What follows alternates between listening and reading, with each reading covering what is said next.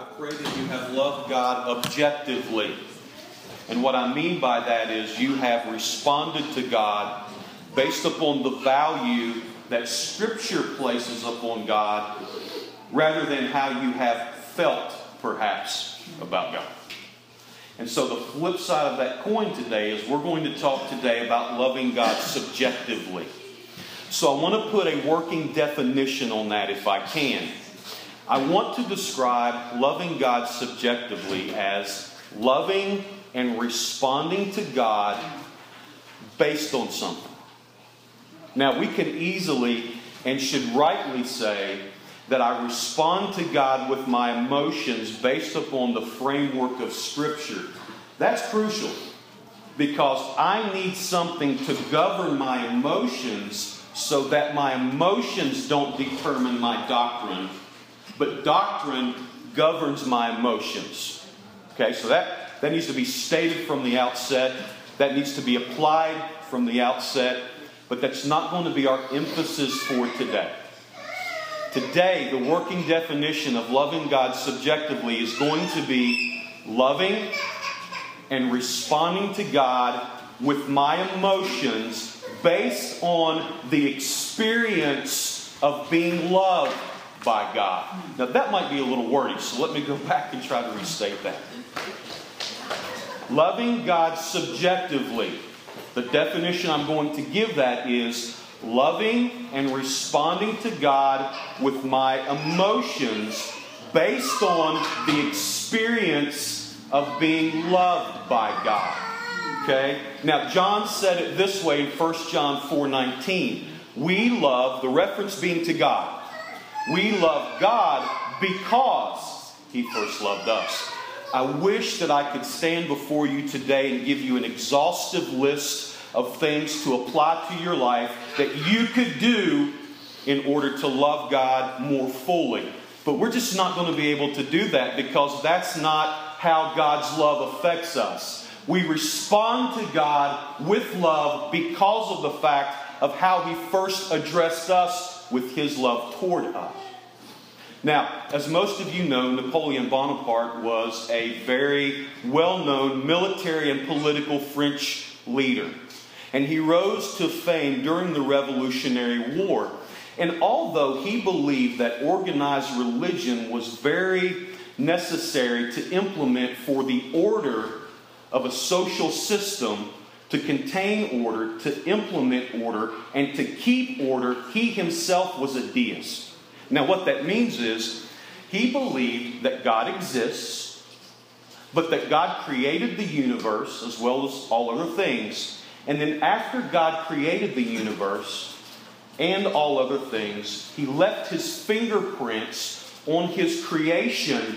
And then God withdrew Himself, and He is now somewhere far away, not to ever be experienced by men. And the only way that we can ever know anything about God is to explore the universe, is to explore nature, even lean on our own reasoning and look for those fingerprints that God has left behind. Yet, in the midst of His unbelief, He was able to make a very clear distinction between Jesus Christ and all other men. How? Well, listen to what He said. He states, I know men, and I tell you that Jesus Christ is no mere man. Between Him and every other person in the world, there is no possible term of comparison.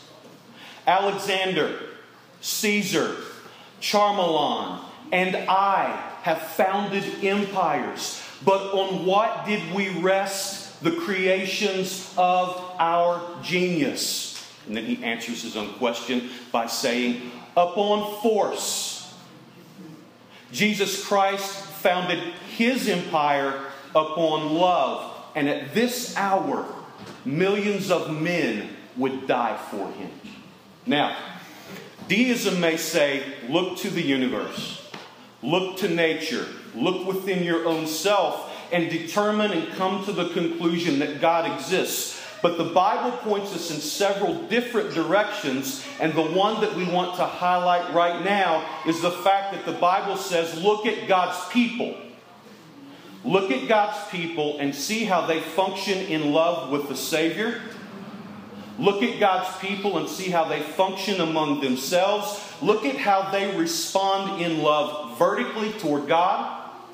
Look at how they respond horizontally in love toward each other. Look at how they respond in the midst of a culture as these people called Christians simply try their best to live out this thing called the Christian life. And I want to tell you, not to say that God has existed, but that He exists right now among us.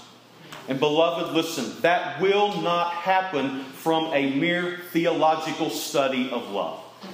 The way that that is going to happen is by us experiencing the reality that we not have been loved by God, but that we are continually being loved by God. I ask you to open your Bibles to Matthew 22, please.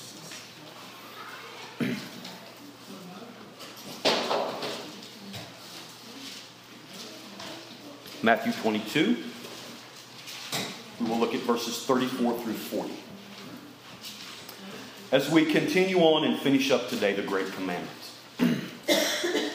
Matthew 22, 34 through 40. Which reads like this.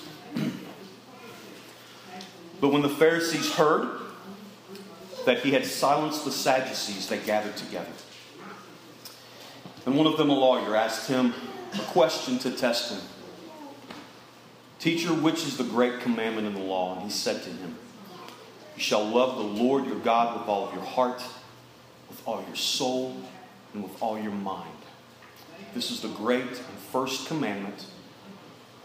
And a second is like it. You shall love your neighbor as yourself. On these two commandments depend all the law and the prophets. Let's pray. Father, we come to you this morning, God, aware of our sinfulness, aware of our meism, aware that, God, you are presenting us with a matter of truth that causes us to reach so far outside of and look so far outside of ourselves. God, you present us with a truth this morning that just demands that we seek you with everything that we have just in order to be able to attempt to live this thing out. So, Lord, I pray that this morning you would awaken us not to what we can do, but to what we can't do. Awaken us to what you have already done. And may the love, the great love that you have for us, be the thing that motivates us to seek to attempt to love you back in return, God. So this morning we come to you with eyes wide open. And that means, Lord, we're dependent on you today. Speak to us, encourage us, convict us, charge us, challenge us. And God, do it all for your glory. In these things we pray. In Jesus' name, amen. I do want to pull two principles out of this passage. The first is the inward experience of being loved by God. The inward experience of being loved by God. The second principle is the spiritual capacity to experience being loved by God. So let's go to the first one. Let's try to expound on that for a moment. And let's look at the inward experience of being loved by God. Verse 37. And he said to him, you shall love the Lord your God with all your heart and with all your soul and with all your mind. Our emphasis will be on heart and soul. And when Jesus talks in this passage about the soul, he's making a reference to the center seat of the emotions of a man. When Jesus is talking about the soul, at least in this passage, he's talking about that part of a man that is governed, that governs his affections, that governs his feelings, that governs his desires, that governs his dreams. It's the very word that Christ himself used when he said, "My soul is deeply grieved to the point of death." But it's very important that we identify where exactly those feelings come from. They are not the result of a collision of circumstances that have taken place in my life. And the end result of that collision of circumstances is I am now experiencing emotions that are out of my control. That's not what he's talking about. Because any and all emotional responses, whether they be to each other, whether they be to God, whether they are responses of love, hate, fear, peace, anxiety, joy, sorrow, regardless of what they are, it's important that we identify that they are the result of something that's going on in here and not the result of circumstances that are taking place out there somewhere. This is a great place to enter the heart into this equation, because when the Bible talks about the heart, the Bible gives us a very broad meaning of what the heart means, but we can clearly pinpoint it to mean it is the center seat of the whole man. What does that mean? What does it mean that the heart is the center seat of the whole man? It means that all of our outward activities, all of our outward responses are simply an insight into the reality of what is going on inwardly in relation to the condition of the heart. There's such a close connection between the heart and the soul that there are many passages that even allow these two words to be used interchangeably in Scripture. So the soul is that part of man. It's that part of man that is governed by the emotions. And we need to know that that part of man is governed by the heart. So anytime that the Bible says your treasure is where your heart is, we need to know something about that. When the Bible says your treasure is where your heart is, we need to know that where the heart is, the soul is also functioning as well. Where your heart is where the soul is, and the soul is constantly emotionally responding to what the heart has determined to be its treasure. And that's going to be real important as we're talking about the reality of the sinfulness that defines each one of us. Because listen, beloved, if a man, God forbid, would be unfaithful to his wife, it is not because he had a very brief, weak moment. It's because that's the hunger that was defining his heart at that very moment, which was probably the result of an ongoing process that's defined his heart. If I lash out at you in anger, I don't lash out at you in anger because you've provoked me. I lash out at you in anger because anger is what has been defining my heart, and you've simply produced an opportunity for me to respond based on the condition that has defined my heart for a while. It is so important to realize that outward emotions, outward responses are simply based upon and bring to reality the inward experiences of the heart at the moment. Jesus said it best in Luke 6:45 when he said this. He said, "A good man brings good things out of the good stored up in his heart. And an evil man brings evil things out of the evil stored up in his heart." And it's important to know that the good things that the good man brings, the evil things that the evil man brings, note that those are simply emotional responses based upon what the heart has suggested is the treasure of this person at the moment. Look, my suggestion this morning is very simple and it's very elementary. We outwardly live, we outwardly respond, we outwardly love based on the inward experiences that are dominating the heart at the moment. So that poses a very relevant question for us. Have you, or probably better asked, are you regularly familiar with the inward experience of being loved by God? Are you familiar with the inward experience of being loved by God? Now, it's very important that we isolate the content and meaning of that question. Because this is what I'm not asking. I'm not asking if you are familiar with the objective truth that states that God loves you. As important as that is, there's going to be times where we're going to need to cling to that truth to help aid us through a tough moment. There's going to be times when we have to cling to that truth to cultivate faith. There's going to be times that we're going to need to preach the gospel to ourselves and remind ourselves of the objective reality that God loves me. But that's not what I'm talking about.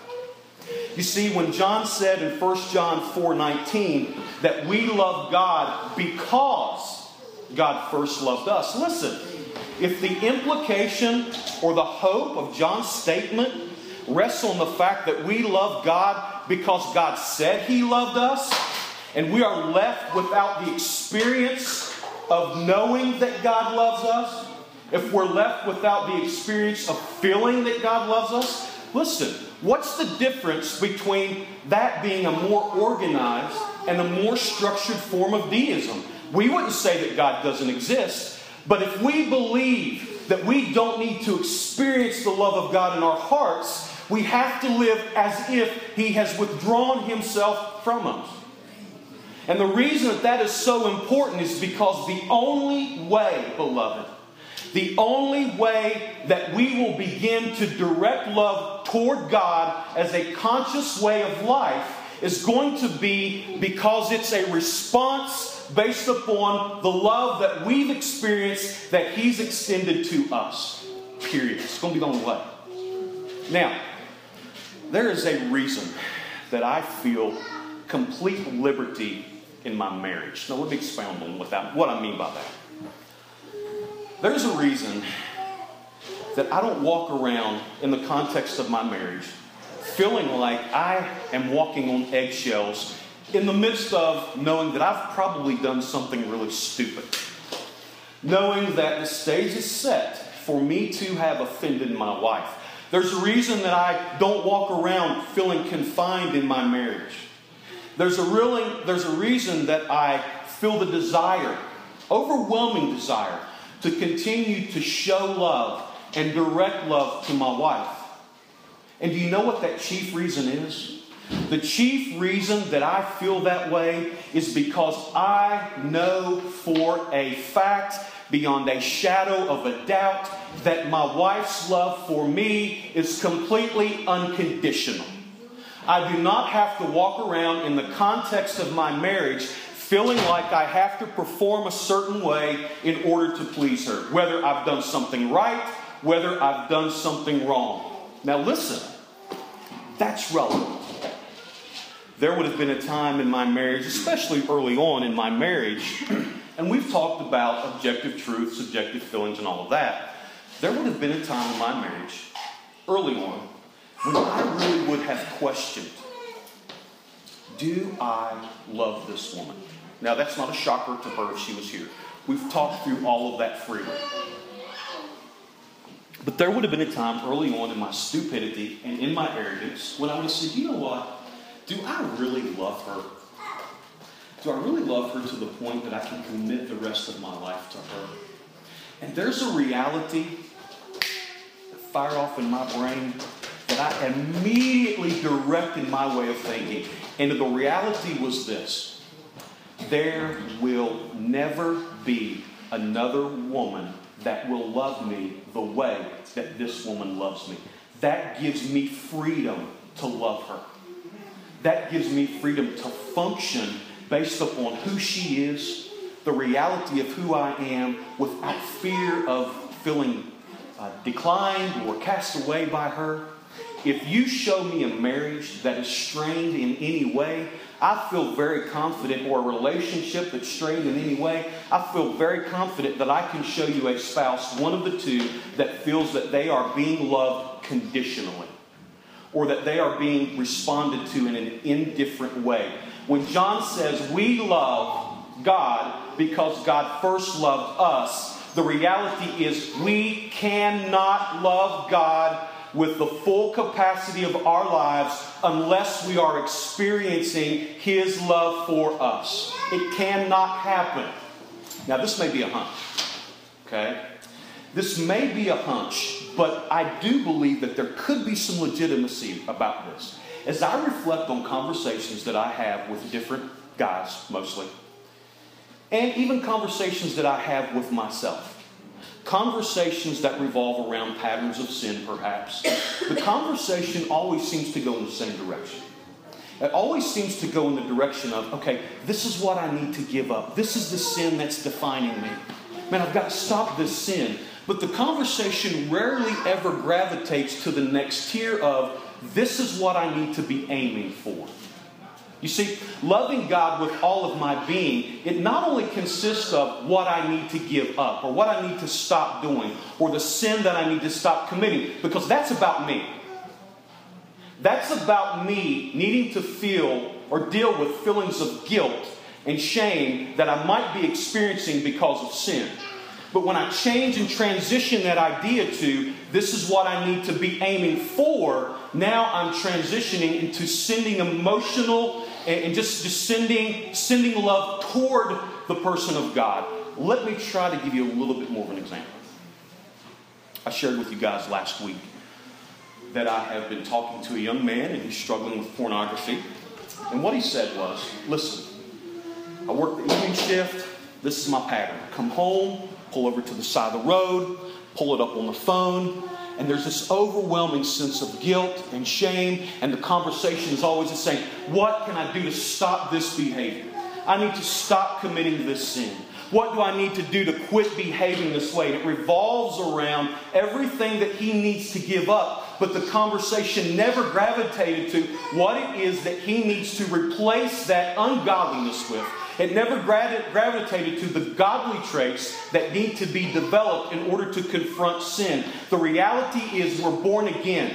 We have the Spirit of God in us. So therefore, we are easily bothered and easily embarrassed by our sin.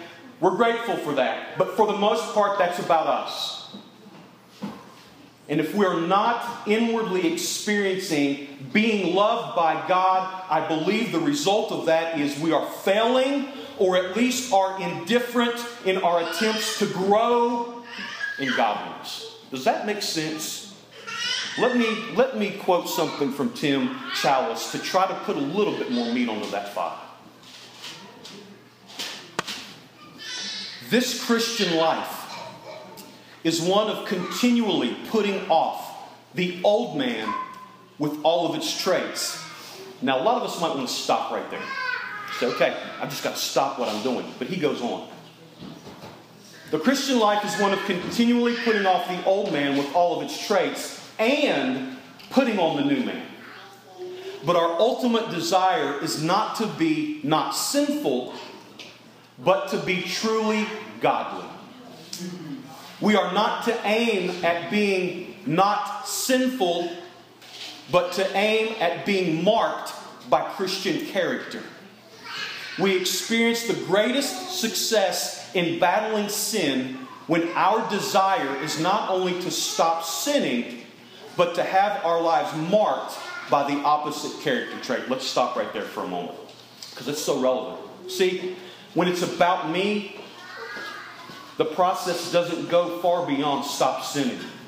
When it becomes about loving God and sending my love and affection in His direction, when it becomes outward, then it transitions into developing godly traits. Now look at what he goes on to say. The thief needs to do more than stop stealing. He needs to learn to be generous. In other words, he needs to direct his love toward God. The porn-addicted young man needs to do more than stop looking at pornography. He needs to learn to love and honor young women as sisters. The angry mom needs to do more than stop lashing out at her children. She needs to learn to display patience and kindness. In each case, the aim is not to stop sinning, because I can have the desire to stop sinning and that desire be all about me. The aim is to display Christ-like character, to work from the inside outwardly and project a love toward the person of God. But how do I do that? It's so easily said. I got that. I realize that here. How do we transition it from here to here? Well, let's look at our next principle, which is the spiritual capacity to experience being loved by God.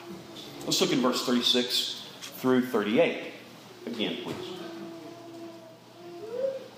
Teacher, which is the great commandment in the law? And he said to him, you shall love the Lord your God with all your heart, with all your soul, with all your mind.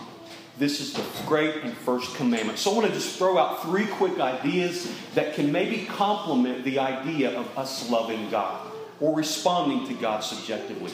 The first is realizing that I can't love God on my own strength. Simply realizing I cannot love God on my own strength. What is it that Jesus tells us about this commandment in verse 38? What does he say about it? 2 words, 2 descriptive words. What are they? Great and first. He says that this commandment is great and that this commandment is first. Listen, I'm already overwhelmed with some things.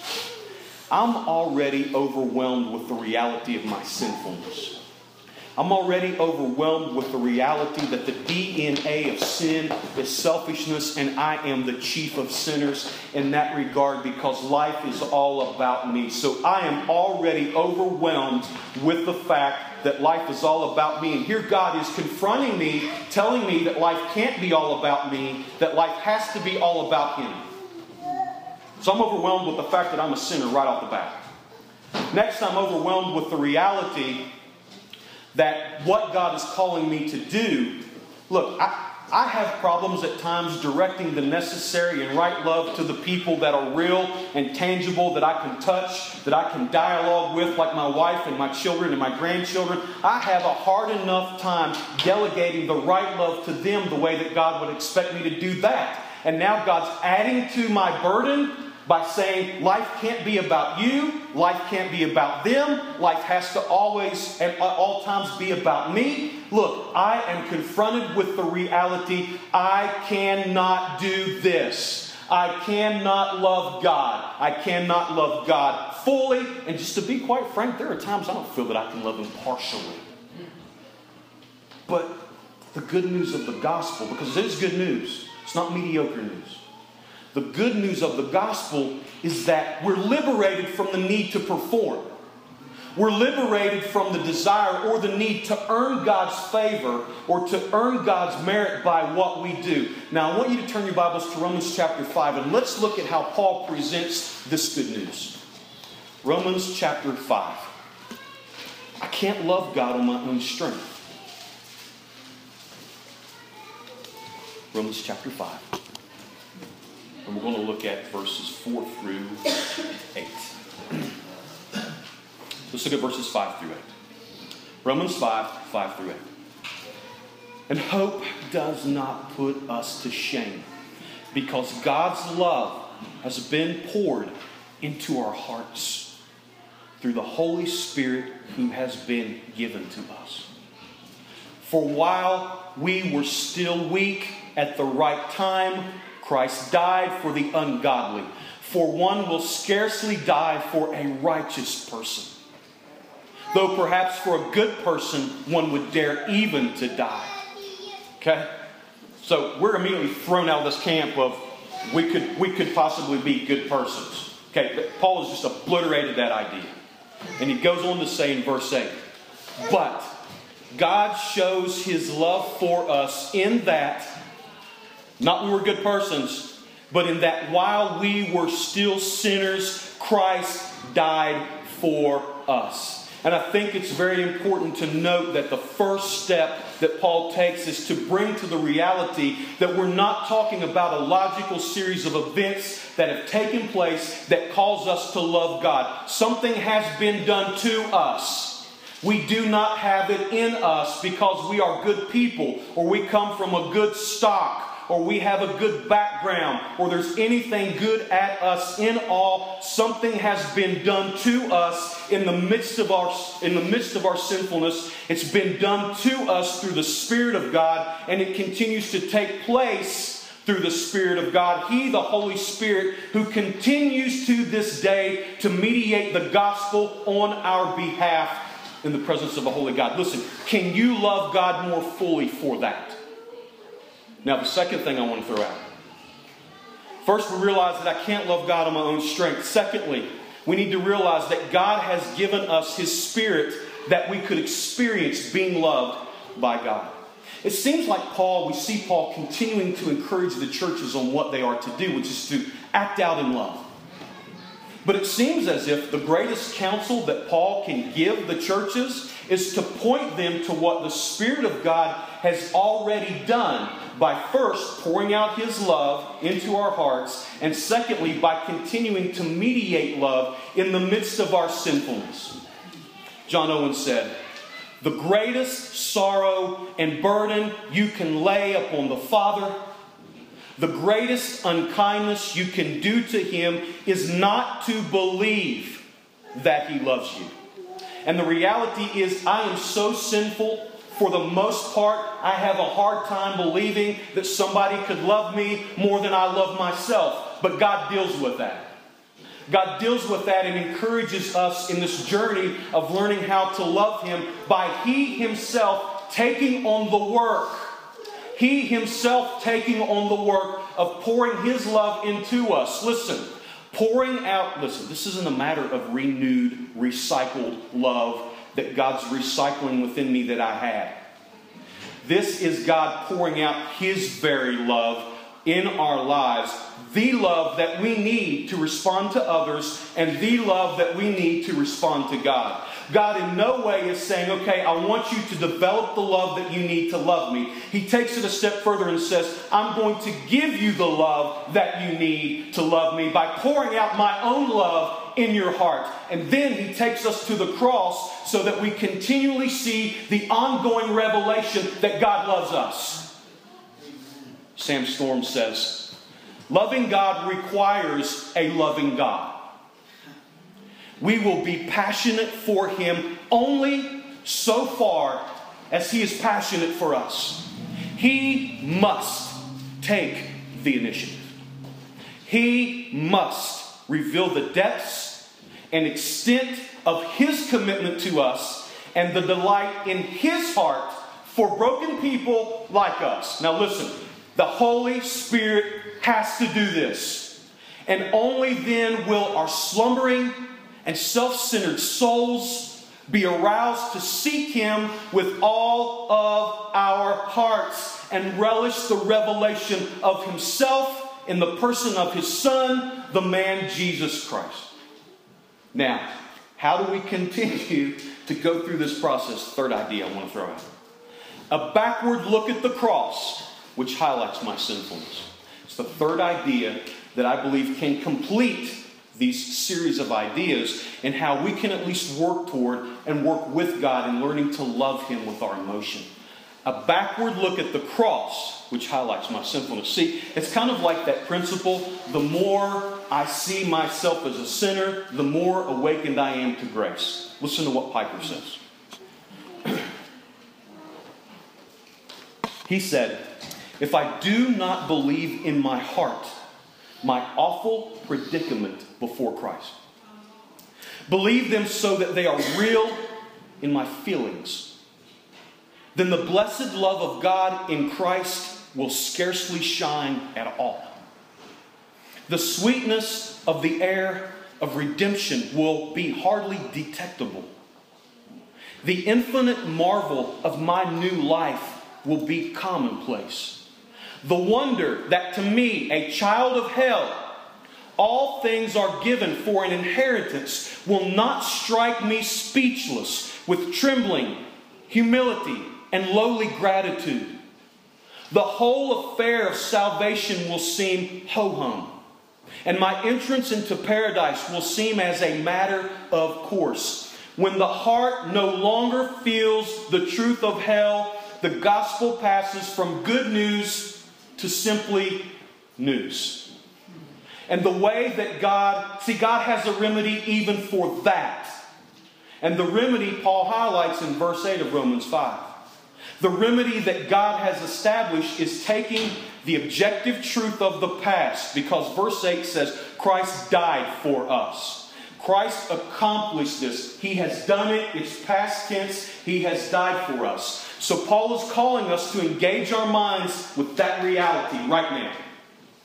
Engage your mind, engage your heart all of your being, as the whole person, to the objective reality, Christ died for you. What's the result of that? Well, the result of that is found in the first part of verse 8.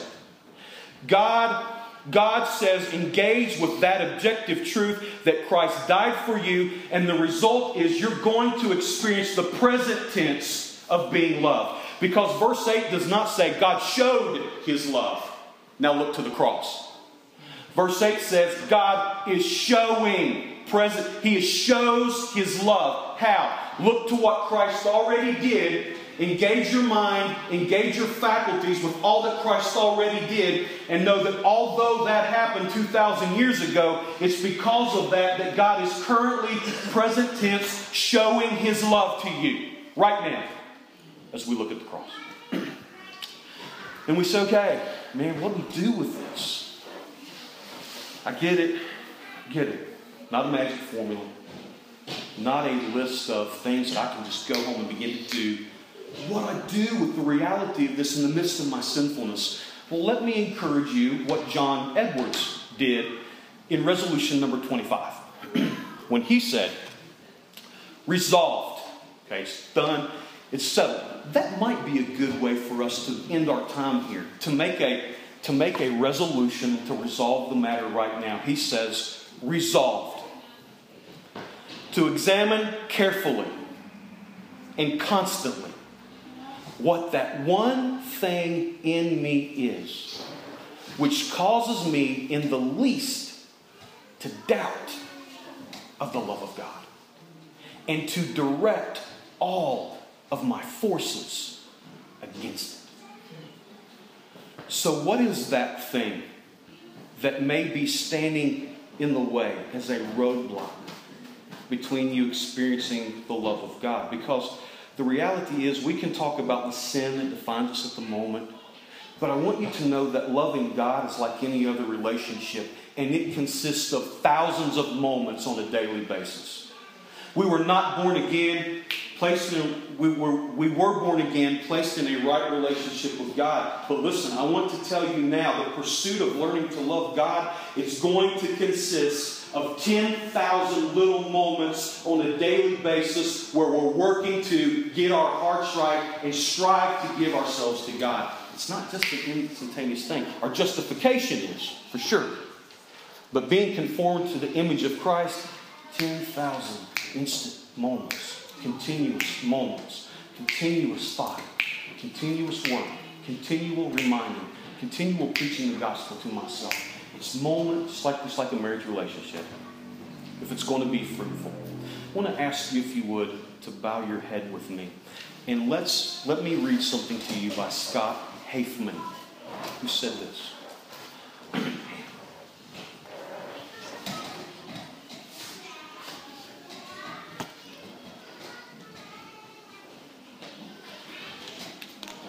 Is the cross of Christ enough?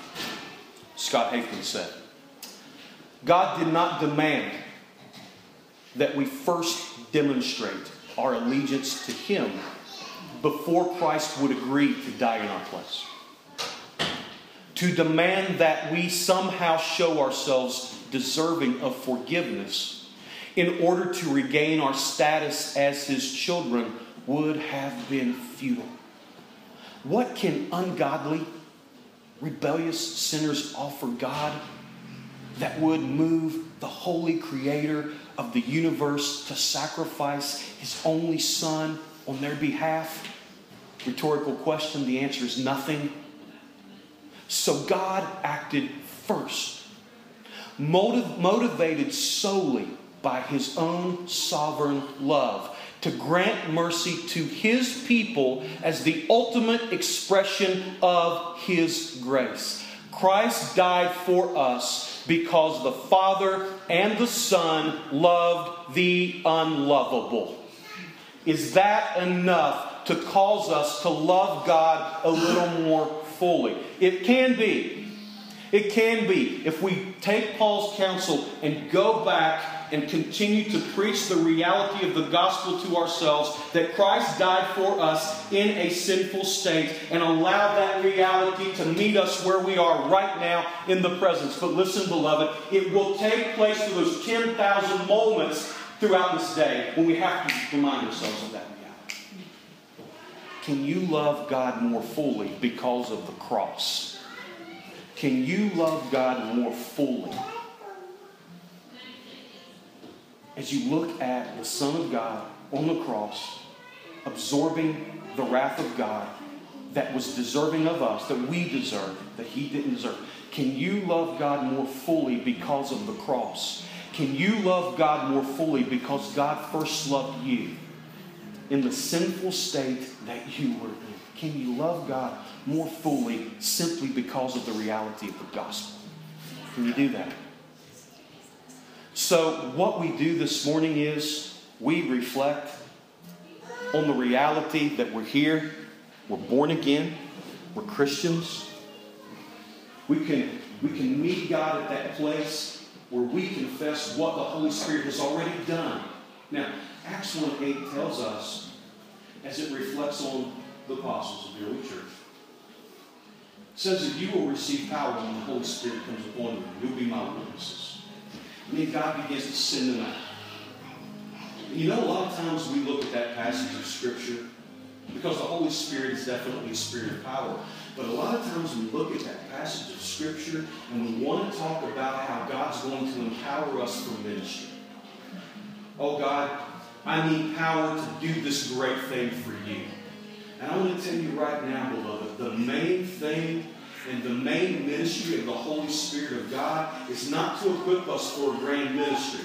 The main and chief ministry of the Holy Spirit is to pour out the love of God in our hearts, that we would be defined by a love directed toward God. That's the first and foremost and chief ministry of the Holy Spirit. And if we're seeking something else from the Holy Spirit other than being defined by the love of God and directing love toward God, we are completely missing the role and the purpose of the Holy Spirit of God.